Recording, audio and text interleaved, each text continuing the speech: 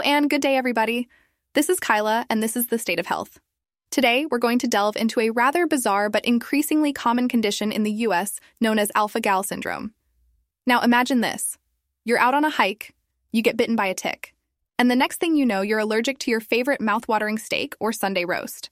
Sounds like a plot twist straight out of a sci-fi movie, right? But guess what? The Centers for Disease Control and Prevention have seen a dramatic surge in the number of Americans dealing with this red meat allergy. To give you a ballpark figure, since 2010, as many as 450,000 people might have been impacted by this. And you thought giving up burgers for Lent was tough. Alpha-gal syndrome first came to light in 2008 with a handful of cases in Virginia. But since then, we've seen those numbers grow like Jack's beanstalk.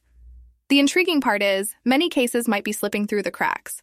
The CDC believes a lot of American doctors aren't even aware of this red meat allergy.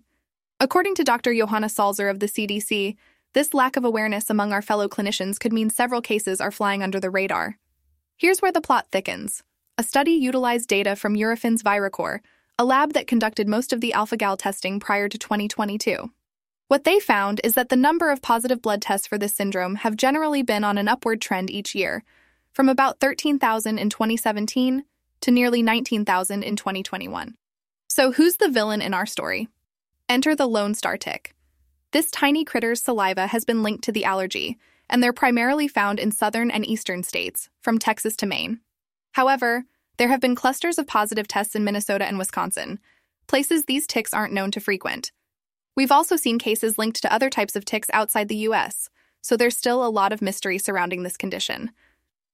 Alpha-gal syndrome is an allergic reaction to a sugar molecule found in foods made from mammals, like beef, pork, or lamb.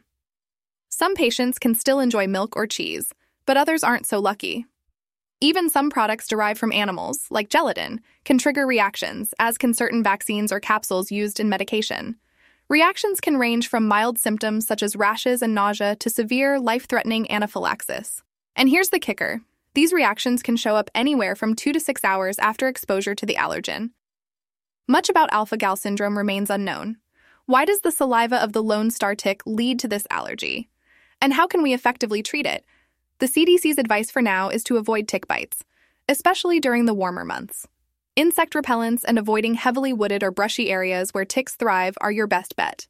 So keep your eyes peeled for those ticks, folks, and maybe reconsider that second serving of steak. Stay tuned for our next episode where we will continue to keep you updated on the newest medical news and research. Until then, keep your curiosity piqued and your stethoscope close.